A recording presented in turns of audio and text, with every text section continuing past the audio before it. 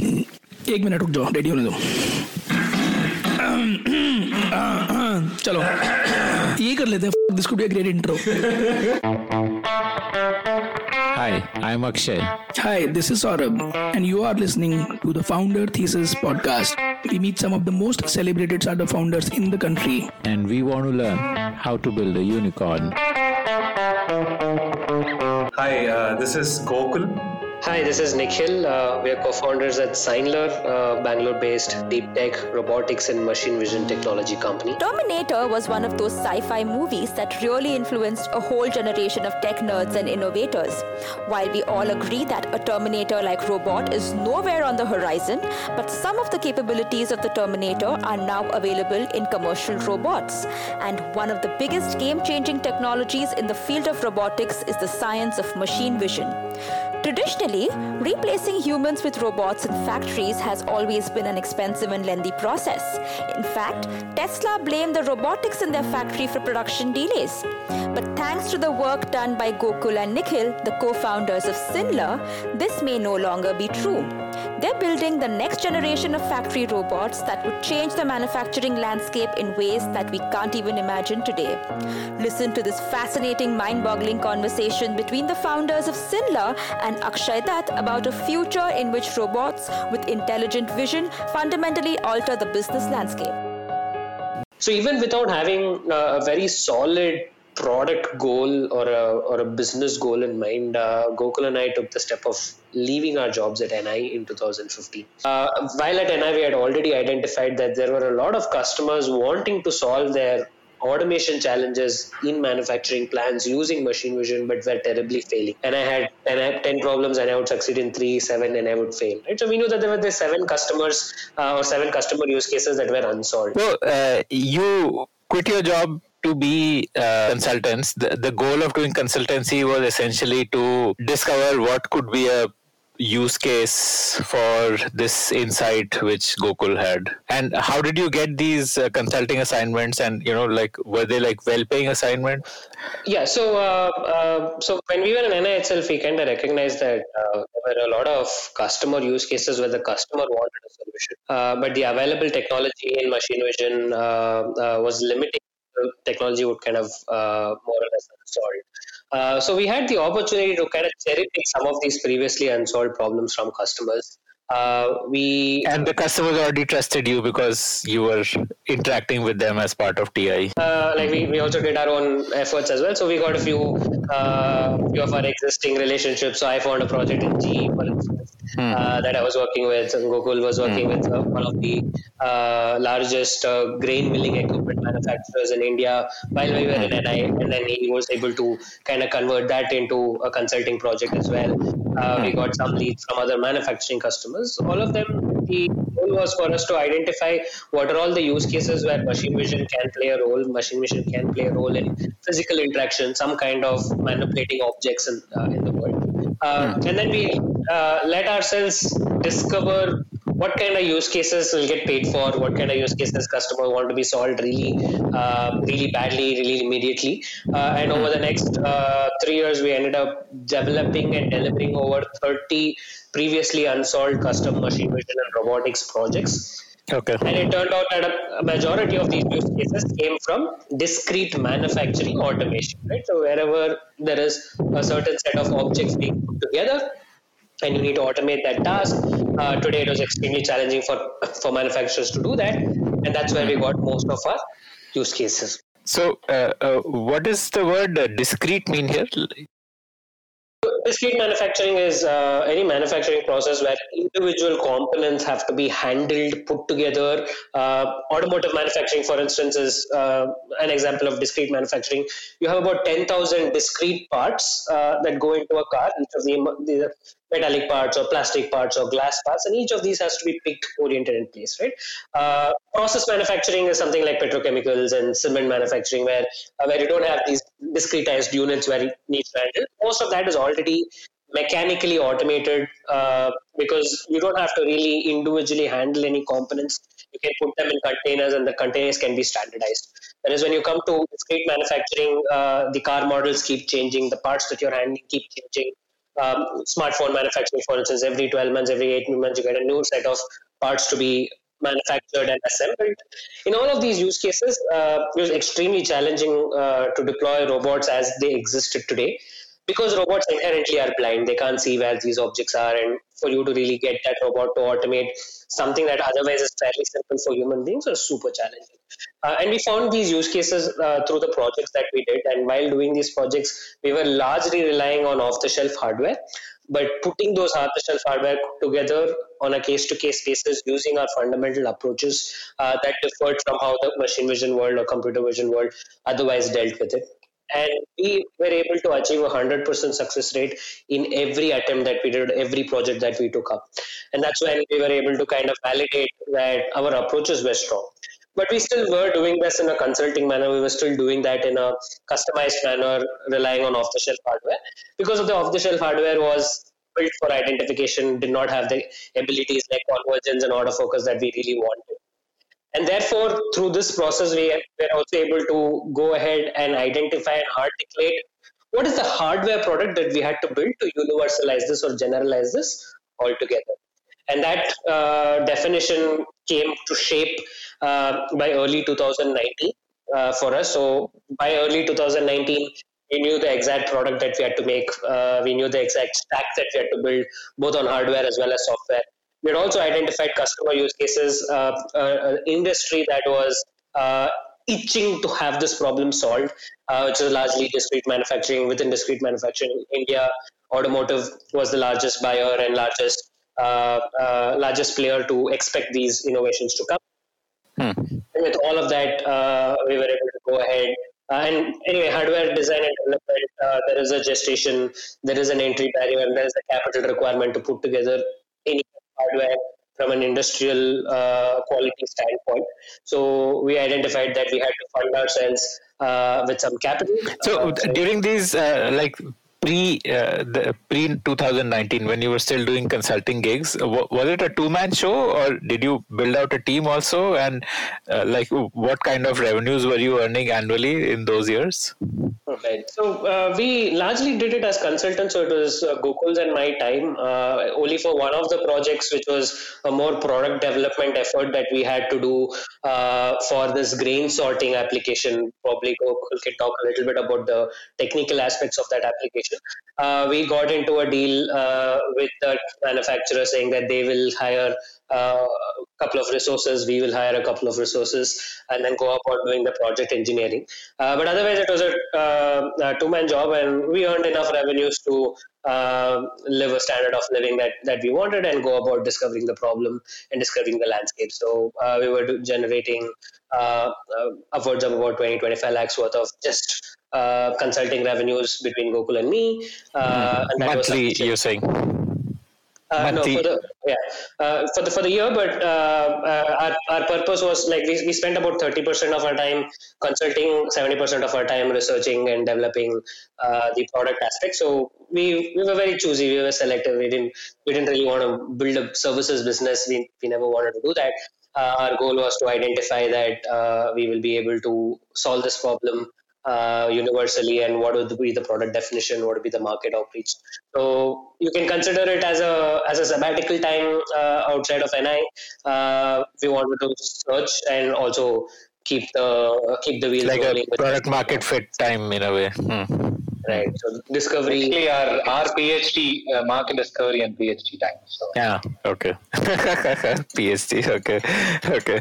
So then, when you had clarity on what you want to build, this was like you had clarity that this is the hardware that we need, and was it specifically for this use case that in factories we need this kind of hardware, or was it like something generic that we will customize it as per the use case? Like how detailed was your vision on what you wanted to build? At the starting, right? So one thing we were very, very clear is that from the articulation from the beginning is that you need something, a vision that enables the hand to be able to do things, right?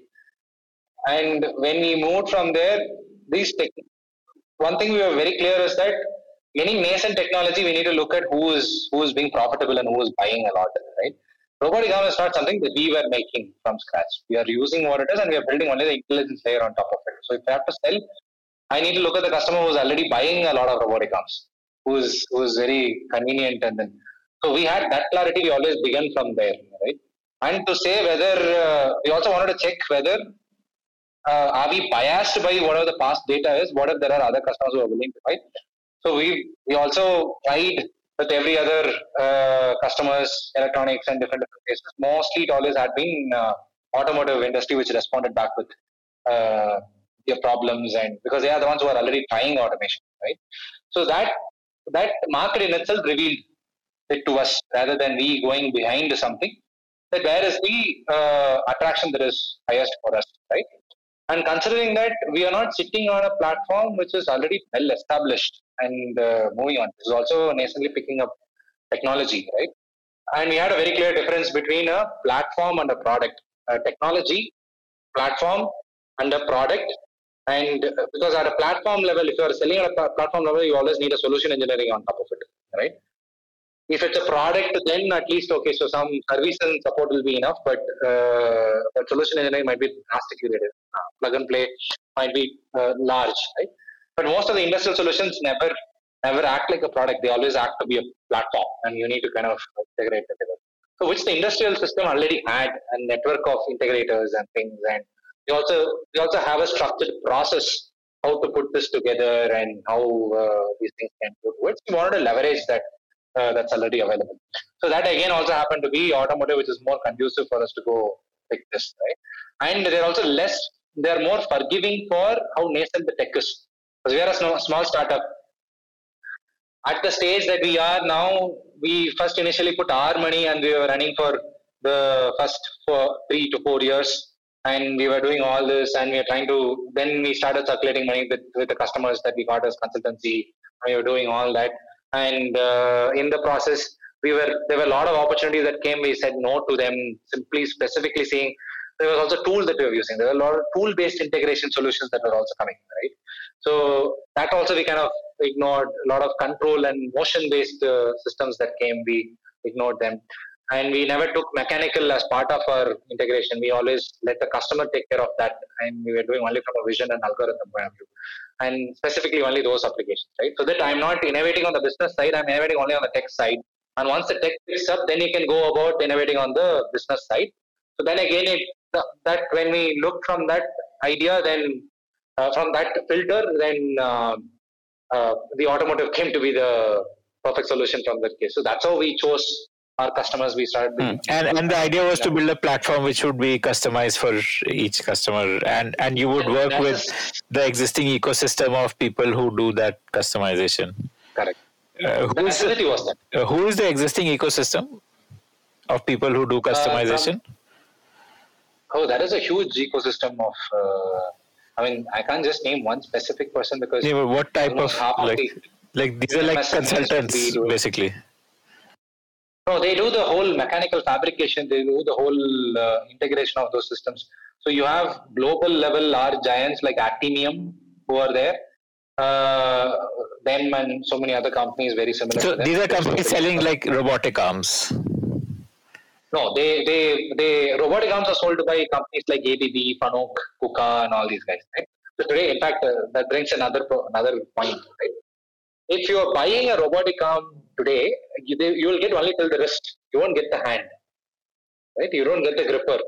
The gripper is an entirely independent industry, like Schunk and all the other, like $500 million and $200 million, $100 million, $30 million, $10 million, $1 million companies. There are a lot of those kind of organizations which are sell grippers, and most often Schunk is the largest simply because they don't give you the fingers. You customize the fingers. You customize the gripper from all of it, right? You have only the grasping technology that comes along with it, right? So that's how far the tech is today, right? So you don't have the tech that is sophisticated enough, that's complete enough, right? So this is only till the robotic arm. So you can't do anything without the gripper to handle an object, right? So it's a system integrators who start from there onwards. Okay. Right. So system integrators are like small hardware tech kind of firms who will procure the arm from one place, the gripper from another place, and the software from a third place, and the cameras from a fourth place, and integrate it all based on what the client needs. Okay. And for the vision cameras, again, are there like large players who provide that, or these are like off-the-shelf cameras? Yeah. Nothing on the size of like Nikon or Sony. Like multi-billion-dollar companies don't exist from a camera point of view, but several hundreds of millions of dollar companies like Basler, and from there to like $10-20 million companies also there. Mostly they all have been brought under one acquisition wing. Today, back 10 years back, that was a lot more companies. Nowadays, there are only very specific, some 5-10 companies at the max, who are standard companies. And in machine vision, typically you don't get the camera along with the lens. Optics is a separate world of companies. Oh, okay. So there are actually a lot of different vendors whose products need to be purchased individually. So you need someone technical who understands what the client needs, and then creates the specs for each of these products, and then integrates it all together. Okay. Absolutely. Okay. And what would be your role in this? You would provide the camera tech and the software? So the whole portion of the technical person who is supposed to understand what lighting has to be there, how the lens, what is the math behind the lens, how do you choose that lens? Because there are like, if you open a lens company like Opto Engineering or Edmund Optics, right? These are all big giants of, Edmund Optics is a giant in optics from a machine vision point of view, or any custom. There will be almost like 1,000 different lenses that will be there. Right. How do you know which lens to pick, who to put, and what combination? Based on an algorithm, you'll have to change the lens. Based on a lens, you'll have to change the algorithm. There is a cycle that keeps going on, right? And often customers cannot spend on those to keep changing those hardware, because our camera might actually cost more than ₹1 lakh, right? The whole system might cost you anywhere between 6 to 7 lakhs. You can't just keep experimenting on that, right? So you need an expert who understands from a physics point of view and sets all of this together, and he's able to give those feedback. So that's the portion that we were doing, along with the whole software architecture and also the algorithm, right? So we will design the system for them, and the customer will purchase the hardware. We didn't want to. If that would have done, our revenue might have looked much bigger. But we didn't do it that way. Because we didn't. This was during your consulting days. You were actually like a system integrator also. Correct. We were also so system integrator from the vision point of view, where mostly the system integration, usually there will be another company, right? So we had partners like Sasyata, we had partners like Centrix, and some organizations had in-house capacity to integrate, like Santra, one of the customers, had their own in-house capacity to integrate and all. But what did you want to create? Like, when you started Sinler, and what did you want to create here? After funding. Yeah. Right. When we started in 2019, August. Yeah. So when we start, so out of these experiments, we kind of very clearly realized that, hey, our approach works, because the method by which I said this lens has to be put, the method by which this camera has to be put, the method by which whether you have to turn this way or this way to get the data, right? So all these were all kind of fixed, right? So, and we were never having, and how did we test that? We were never adjusting the system there, right? We just designed everything on the paper, and then we just put there, and it just worked in one shot, right? So the moment that was happening, then we were very confident that I have understood the way I am thinking about the problem.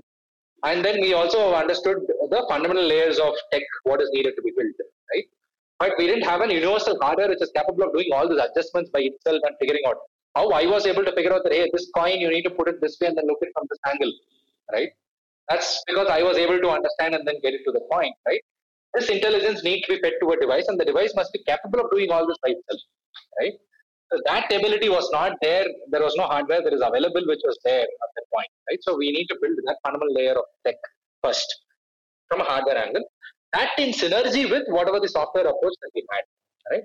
And then layers of information that our brain uses to understand all this. Some places depth, some places reflection of light, some places just on color, all these things that it is able to make a combination, make a model around it. That ability to build that model for a system by itself is something that we have to build, right? So that's what we want to do. Only then we can standardize this business. Else, every time we are custom engineering, if you're custom engineering, It's very manual. It's very manual and it's not replicable. So you wanted to create like a standard kit of lens and camera and maybe a light source also in that? Light agnostic, mostly light agnostic. Okay. But like lens, camera, and software, like this whole thing in a standardized kit, and then that kit can just get attached to the robotic arms which system integrators are creating for these companies. Okay. And what we are going one step further that we want to do is we didn't want to just keep it as a camera that is just attachable to any robotic arm.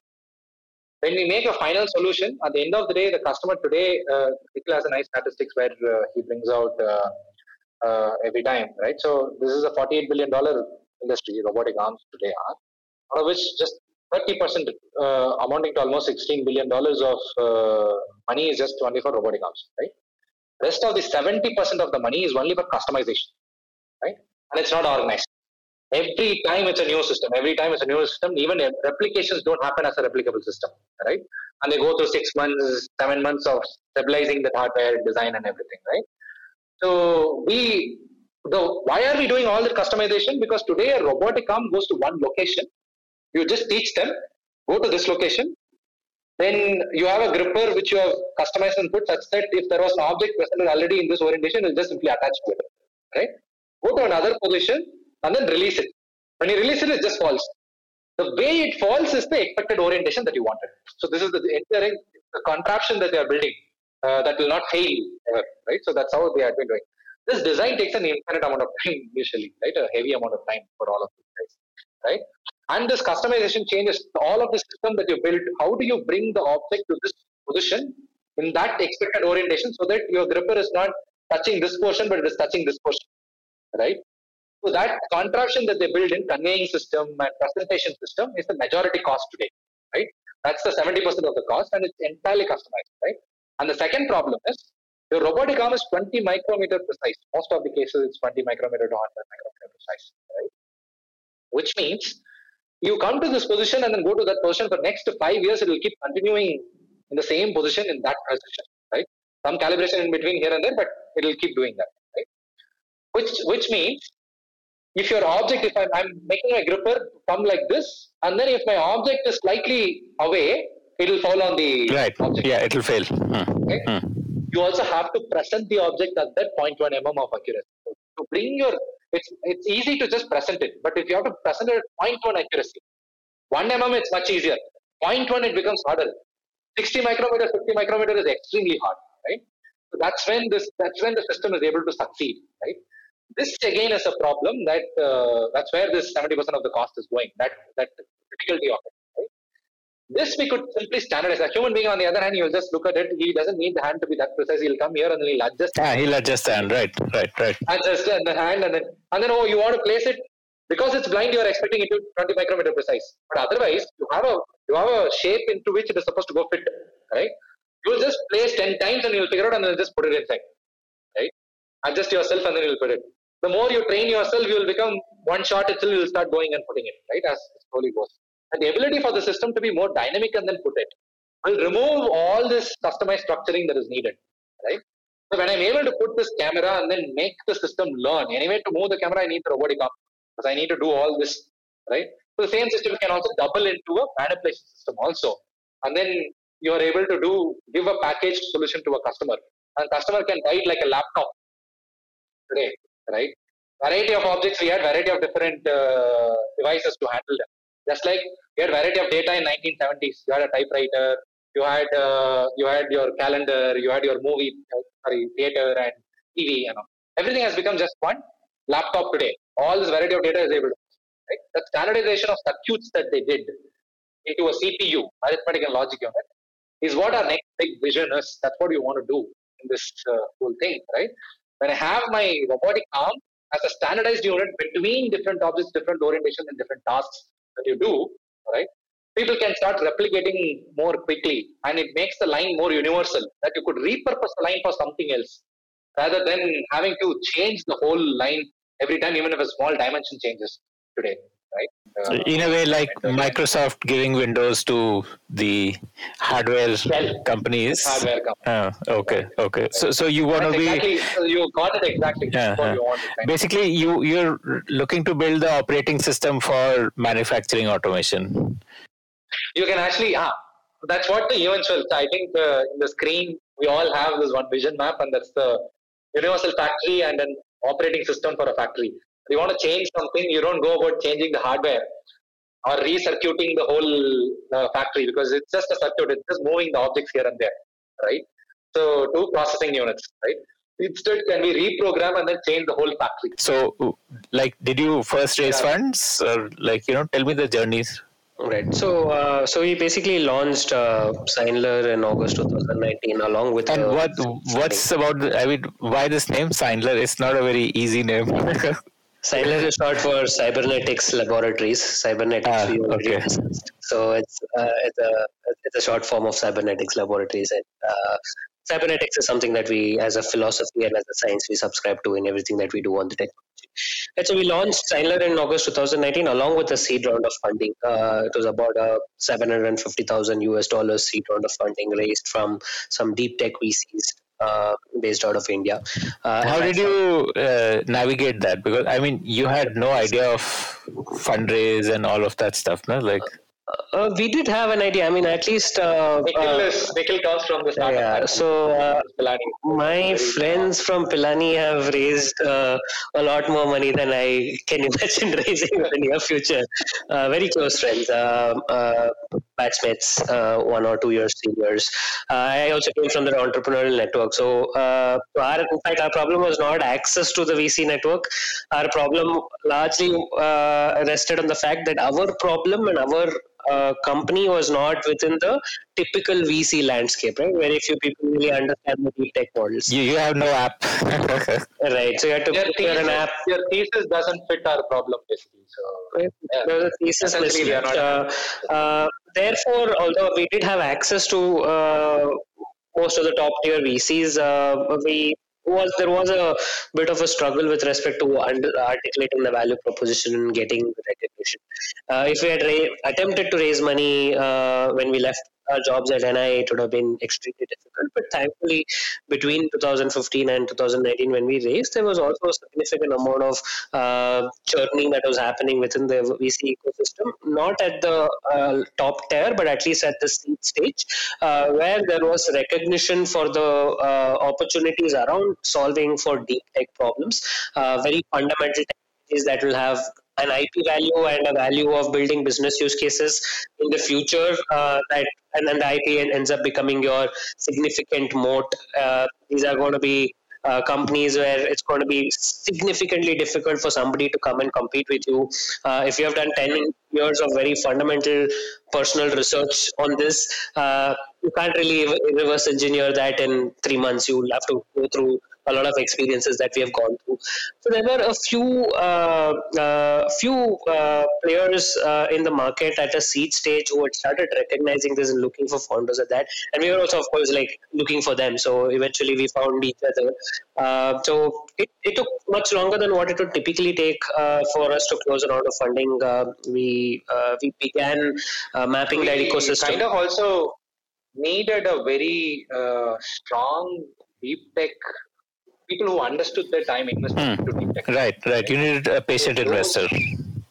We needed more than the patient investor. We also needed someone who understands and who made their thesis as something that is very specific. The current set of investors, especially the one who led, where if you look at the history of their investments, that will all be like our organizations, similar to ours, right? So they had that very strong conviction to put that money. Speciale and Arali and Grovex and all of these guys. So there are not many competitors who are exactly looking these, and that's another issue. In India, this is a very limited space, and you have a lot of ground robot systems, but we don't have many of these robotic arm based organizations. Either it will be robotic arm improvisation. They're not people who are solving this pick oriented place or random bin picking kind of problem, right? On the other hand, across in US and other places, this is a much larger problem that everybody wants to solve than in India.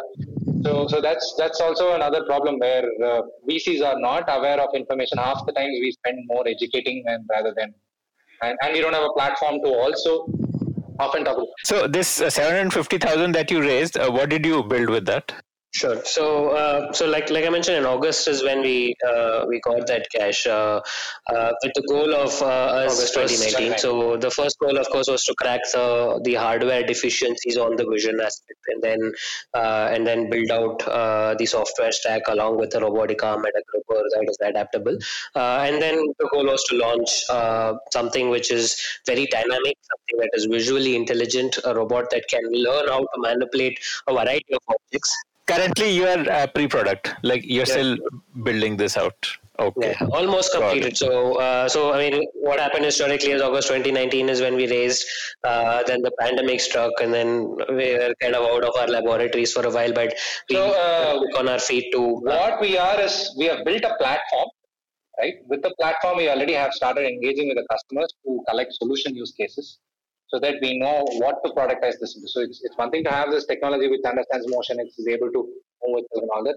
But how is an engineer going to train it? How is the engineer going to use this to integrate into the solution?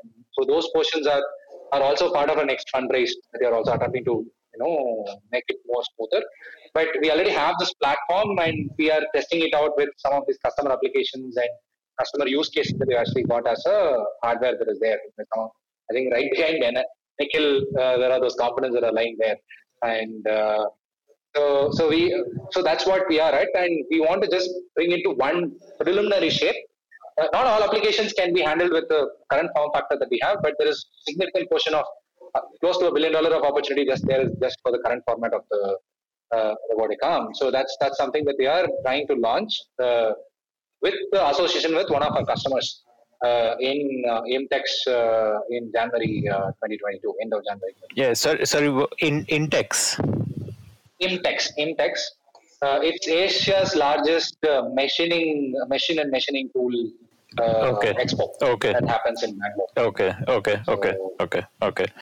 Founders, then we have tons of great stories from entrepreneurs who have built billion-dollar businesses. Just search for the Founder Thesis podcast on any audio streaming app like Spotify, Gaana, Apple Podcasts, and subscribe to the show. And so what you're launching is like a plug-and-play product, or it will need to be further customized, or like the customization also will be like, say, ordering a computer from Dell? On the software side. On the training on the software side, there will be some of it. So there is hardware side is completely. So what we have achieved with this 750 case, we have stabilized the hardware platform. So you don't have to go about customizing the hardware around this device. Okay. But this can handle like a range of use cases because of the intelligence around it. So it can adjust itself to different kind of use cases. Okay. So the definition of the product that we're launching in January is a hardware platform that will scale across use cases, be able to manipulate objects. Even from randomized bins, you can it can put present objects in random orientation. However, the system has to be trained for the objects that it is handling, right? So the training is a software training process, roughly a 2-week training process that we will do in our facility with our robotic arm, and then ship a software model or an intelligence model to that next phase, what we think this will lead to is we would learn out of these opportunities for us to see, hey, these are the hiccups, hey, these are the places where you could make a much better UI and tool and integration to be much more easier, and these are the places where robotic arm is limiting. So this is a learning experience for us to do that solution engineering from this, so that we can formulate it, refine it much further. So our next phase of development will be split into 2 portions. One, standardizing from the software point of view, and the next is coming up with more further deeper technology layers and further ability, which will bring more ability for the robotic arms to handle more. Talk to me about both of these. So first one, the standardizing software means that 2 weeks of training will come down to maybe a couple of hours of training. That's what would happen in the next. And that journey we see. So our eventual thing is in 4 to 5 years time, we will reach 1 day of training, right? So in fact, we split them into 2 kinds of training. One is the object model training. The other is task training. Task training is fairly quickly achievable. But object model training takes a lot more time today, right? So at least take 2 weeks to one month, right? Based on object to object or task to task, right? So that you want to standardize and then shrink it down to. How do you train? How does it, like you're going to train for 2 weeks? What will you do in that 2 weeks? So there are different procedures, just like a baby, right? So we are going to accelerate, and then for a baby, it is learning a lot of sophisticated environment. One advantage these robots have is they are in a limited environment where they are to learn. They don't have expectation to look anywhere else. They don't have expectation to, pick another part or somebody comes, stop them. None of those things are actually there. So how do I first then differentiate it without touching it? How do I know? Because there are a lot of shades and colors and formats that an object will have. So how do I know where to go and touch it? Where should if I grab it, will be able to grab it. Or am I looking at the pattern of the wood in the table as an object? Or is it the whole object itself? Am I picking the contour of the object, edge of the object, right? So those things are all touched. So it will start from there. Slowly, there is some procedure for it to get there. And this training happens how? Like this is purely you sitting on a laptop and feeding it images, or is it like actual? No. There's an object. There's an object. Okay. Real object in front of the camera, in front of the robotic arm. In fact, it looks at it, it says, and then it goes and touches it, and then it validates. Oh yeah, the contour that I saw is rigid. The contour that I saw is not. So all those things it will learn. So it actually feels like watching a baby learn. Then, like you actually see that arm touching, learning, getting more confident each time. The speed at which it happens, getting shorter and shorter. Mistakes. And if I turn it, this looks like this in the other side. This side it looked like this. So all that portion of it learning will be there. Right now we are doing like motion sensing and these kind of things, right? So the way it associates force and the way it associates all that information that is there, right, about an object. We say 7 different parameters of the object that is supposed to understand and then associate them together. The method of association, how it is constructing depth today, how it's able to utilize autofocus, how it's able to utilize the convergence, how deep is it actually taking its understanding, right? Understanding the color, understanding the texture, so many of those things, right? So those are further layers that the system has to go more deeper in learning. And so right now, there are some small tricks that we have done here and there with autofocus. And so that could be even more machine learned system that it can actually become, right? Individual by its own ways. So those are the things that we will be further concentrating on. So that this system is able to, today it's able to handle rigid objects. Yeah. Right? Yeah. It cannot handle a wire. It cannot handle a shirt, right? Then I use the system to stitch shirts because that's entirely manual. Second thing, one step before that is that's from an object handling point of view, right? There is task handling point of view also, where there are tasks that you can do only with 2 hands. There are tasks that you can do only with one single hand. You can do even with a single hand, right? There are tasks you might need multiple fingers of a single hand, right? So there are those combinations. That product combinations that you're supposed to come up with is also next phase. Will be concentrating on it. So customer will have a menu of options and they can say, this gripper and okay. And one robot or double robots. Is the robot upside down or is it straight? Right. So those kind of things. And this will be put on a table, or like how does it get installed in a plant? So that's a good question because most people don't know how robots are being installed, right?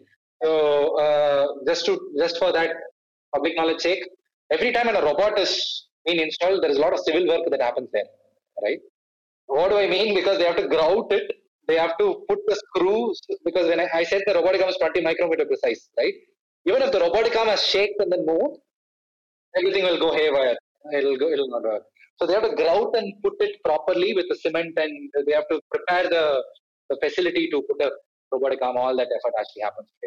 So here, what we are doing is because of the dynamism this system has, and it can actually track its position by itself. It's actually a stand which has wheels, so you can move and keep wherever you want to keep. Right? So you don't have any of this. So today, you can move a person from one station and then put him at another station and make him work there. You can kind of move this robotic arm and then move it to there.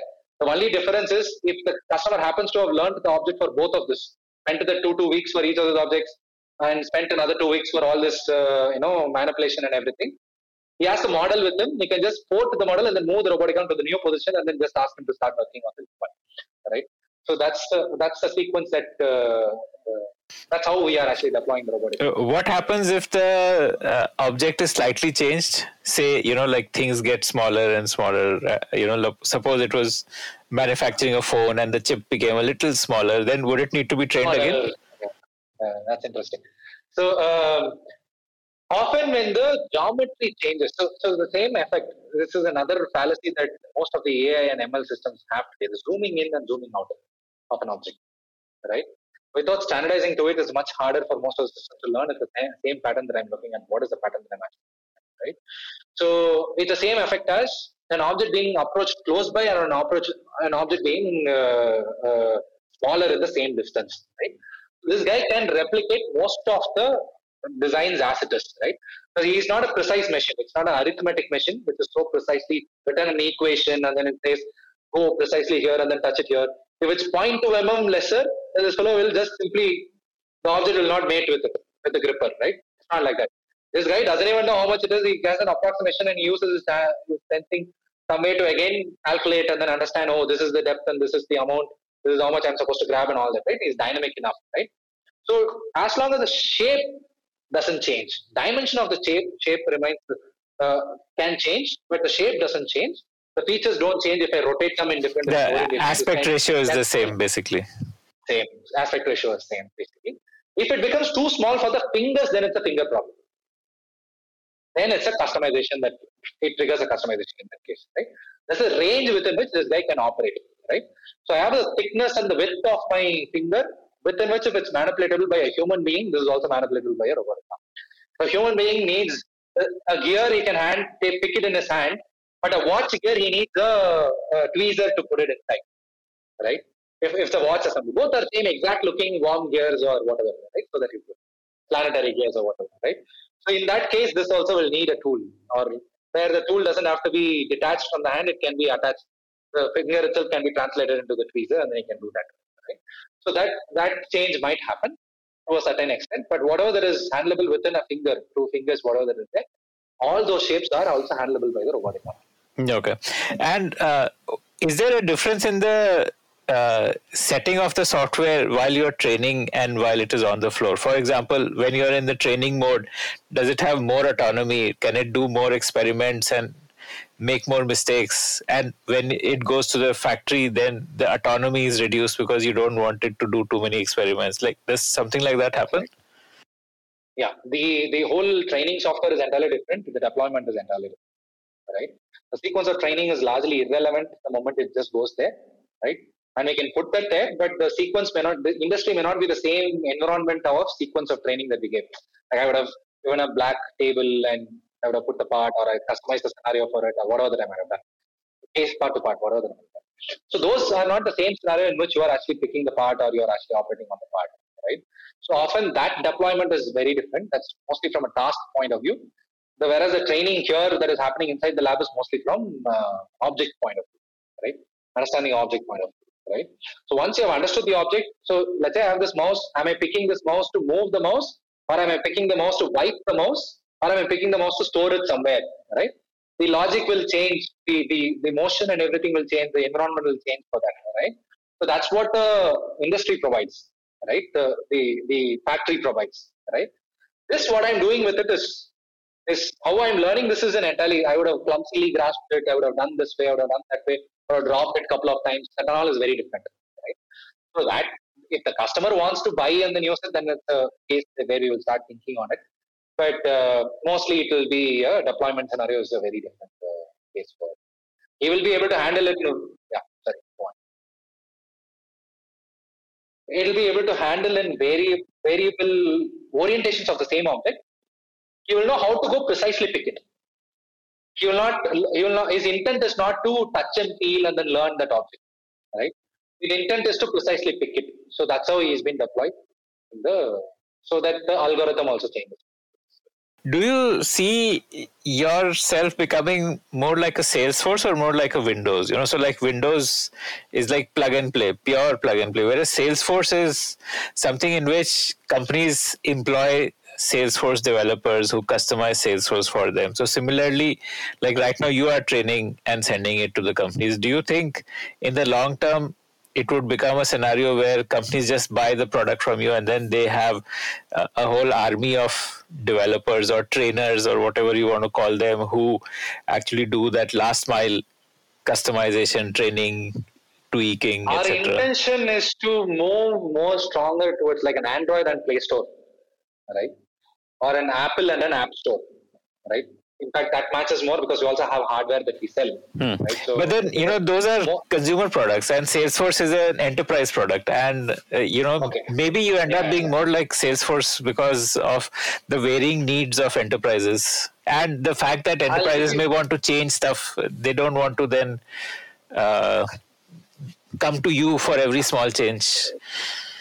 I'll give you one example. So that's relatable, right? In this case, right? So every time I went to, let's say, one customer, I learned one part, and then let's say a nut and bolt, I have learned a bolt, which is a standard bolt across different industries and different customers for the bolt, right? The moment I learn this bolt, all the robots that could be there have learned the bolt because I have that model stored in my object store, right? The next customer doesn't have to spend time on learning that object. He can simply subscribe to that object store, and then he can pick that, right? But why does he want to subscribe to that object store, right? He can either subscribe to the object store or he can subscribe to only that bolt model. Either of those is his choice, right? But so that's why we want to keep that training with us. The model is our IP also in one day, right? And someone else also can buy these robots and then just set up a university where you are just simply training object models, right? You're teaching the robots to learn the objects, right? So that could be one business for someone else. We don't know. As a platform we can enable that, right? And they can keep uploading to the object store, right? And the customer, what advantage the customer has is that similarly another customer for another bolt would have asked our system and we would have trained and kept it, right? Today the customer is enabled with both the bolts. The robotic, so he suddenly his design says that, hey, I don't want to use this bolt. I want to use a little longer bolt or a thicker bolt, right? He doesn't have to go about redesigning everything. He just goes to the object store and then says that, hey, I can pick this bolt and then I can just, right? So that subscription is something that they can get into, right? That's a bigger picture. On the second, one more store also comes, which is the task store. That is a customer's IP, right?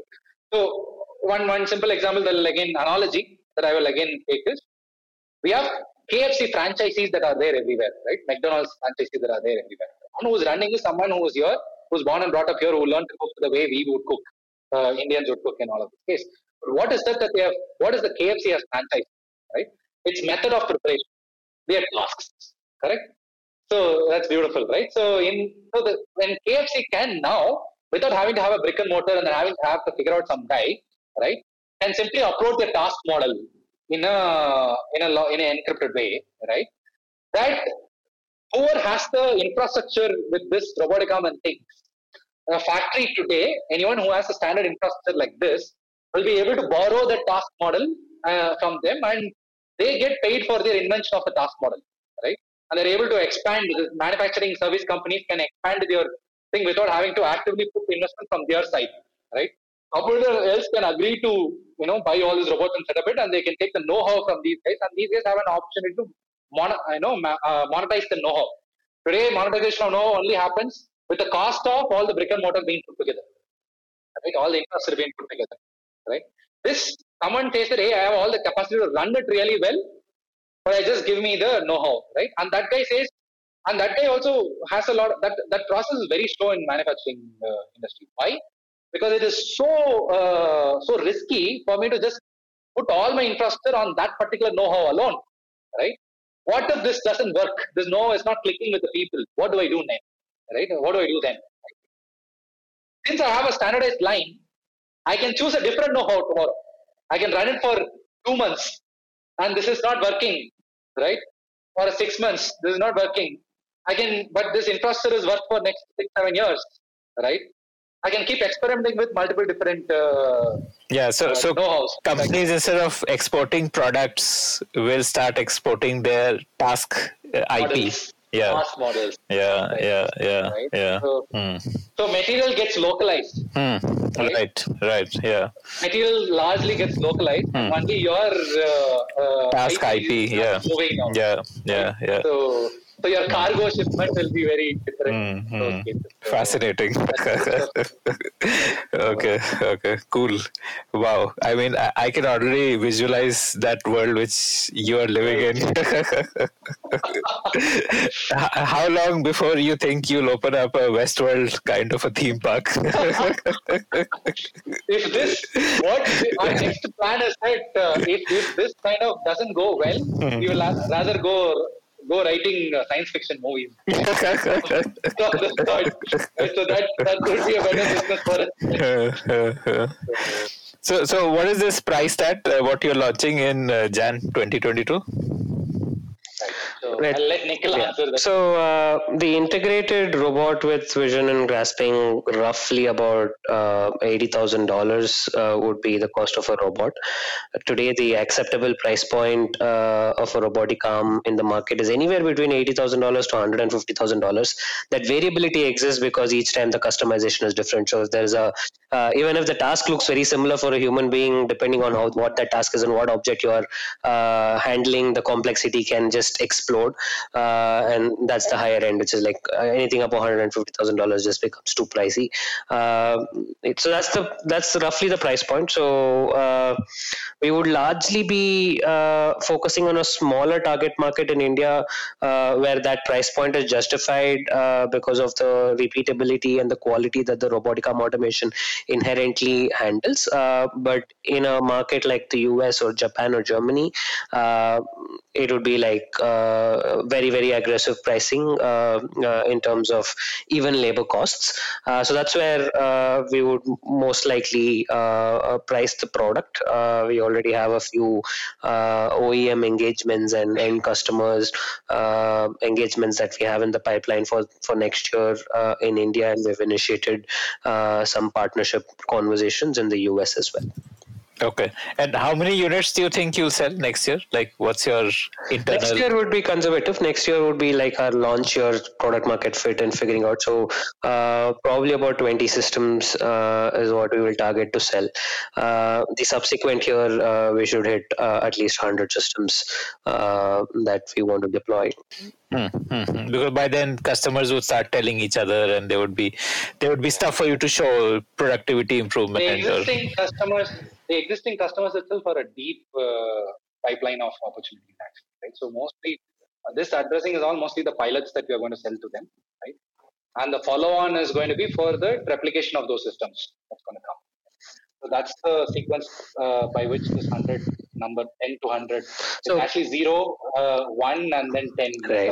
So we already have we have identified at least 200 physical locations where the robot can be used and a customer will see value. We have been there, we've seen it, customer will invest and buy. But we will take 10% of that and deploy that in the first year, and then subsequently it will be like an expansion mode. For expansion mode, of course, you need certain amount of execution capability also to do that at that scale. Each is an $80,000 system. Certain amount of in-house assembly and manufacturing happens, integration and then shipment and then training. So you need to scale as an organization. So we'll be looking to scale to a 30-member team early 2022 by April or so, and that will allow us to execute 20 projects or 20 performance and also build the pipeline for subsequent year. We're dedicatedly targeting the US market as well to accelerate our sale and deployment. Okay. And what is your current team size? We are an 8-member team right now. 8-member team. And most of these would be people either who are coding or doing the training or stuff like that, or some people who do the hardware integration. And yeah. So 5 of us are on tech. So, we have a... Yeah. So five of us are on tech, 3 of us non-tech. That includes me. I mean, I qualify myself most of the time as somebody who's not doing the tech. So doing the engagement with these potential customers and So until now, I've been doing anything other than tech. Equally technical, but I've taken responsibility for anything other than tech. Recently, we hired one of our colleagues from National Instruments who spent 10 years of his time at and I to lead our growth and business development from a sales point of view.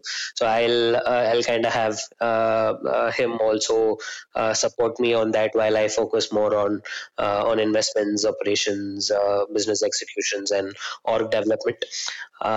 Gokul does a bulk of the org development, the technology, and the design and the marketing around what we're building as well. Are you looking to raise a Series A? We're doing a pre-Series A. We should announce something soon enough. So we'll be doing a pre-Series A to go to market and expand, and then a Series A, which will be a larger round towards the end of next year. Awesome. So this Elon Musk talked about the production hell at Tesla. Was that something which you guys could have solved for him? We could solve now for him to a certain extent. Yeah, to a certain extent.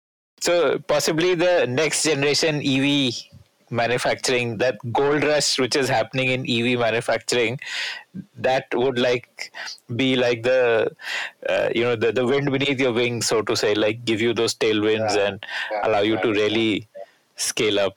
Probably 100 is too small an ambition then, no? I guess there is a lot of investment happening in the EV space, and all of those folks would be like perfect customers for you, no? Yeah. So the function, of course, I mean, we're always hopeful for a brighter future than what we have envisioned. The function right now, Gokul, I think briefly mentioned as well, right? Like, we have absolutely no doubts about the customer demand and the customer requirement. The function is on whether we're able to find capital to grow and the investors to see that opportunity. Investors are likely to see that opportunity. India is picking up. US has leapfrogged with respect to the VC ecosystem, recognizing that manufacturing is a use case that is worth solving, a huge opportunity in it. India is still getting there. Manufacturing is not yet manufacturing technologies and automation is not yet a VC capital industry, largely driven by. There's often a perception inside this. There's a bad reputation that manufacturing has actually built around. So one, their processes are very slow and they're very obstructive in the way obstructionist attitude is how they have to look at it. And the second bad rap that they often get is that in India, manufacturing is cheap and people wouldn't automate it, right? Often there is an assumption that automation happens because people are buying machinery. And they say automation is just replacing people with machinery, right? They're buying machinery to replace human labor because human labor has become costly. And they go back and say, oh, human labor is so cheap. He is being paid only so much. So there is a long time it's going to take for someone to automate, right? But that's not the reason why anyone automates. Automation prominently comes only from the point of predictability, right? I need absolute predictability. Even if there is an error, I need to know where exactly the error is happening, when exactly the error is happening, so that I can go back and correct. Predictability of my consistency in my dimension of the product and whatever, the accuracy of the product and whatever that they have, that is also one portion, right? In fact, when I say precision, they will think only that predictability, they will think only that precision from an accuracy point of view, right? There's also process accuracy that they also want. That's a major driver for automation, right? So that understanding and in-depth putting their foot into is a problem. And I cannot also blame the VC world because mostly they come from the software industry and associated fields around that, or from a finance industry that actually comes, right? And often the finance is also not rubbing from manufacturing point of view. It's rubbing from the other world, right? So banking and other worlds that industry comes from. It's also partially a problem with these manufacturing world to come out and then start generating VCs from their side, right? There might be many LPs, but LPs don't make this as a thesis to, as a focus to say, hey, go. I might prefer investments into the manufacturing side. So that is something that tailwind hasn't caught it. No, I think the Ola EV factory is going to change that. Hopefully they change the perception and people start looking at them more seriously and they kind of... No, I mean, the proof is already there, no, in terms of the pre-orders that they have generated and they are so quickly they are able to put up the factory also. So. Yeah, exactly. I think, EV, that whole EV boom is going to change. I don't see... I don't see you facing much challenge in raising funds and being even more aggressive in your targets. maybe a unicorn in 2-3 years' time. Hopefully. Hopefully. That's the plan. To learn more about Synlr, their business and their emerging products, check out synlr.com. That's CYNLR.com. This episode of Founder Thesis Podcast is brought to you by Long Haul Ventures. Long Haul Ventures is the long haul partner for founders and startups that are building for the long haul. More about them is at www.longhaulventures.com.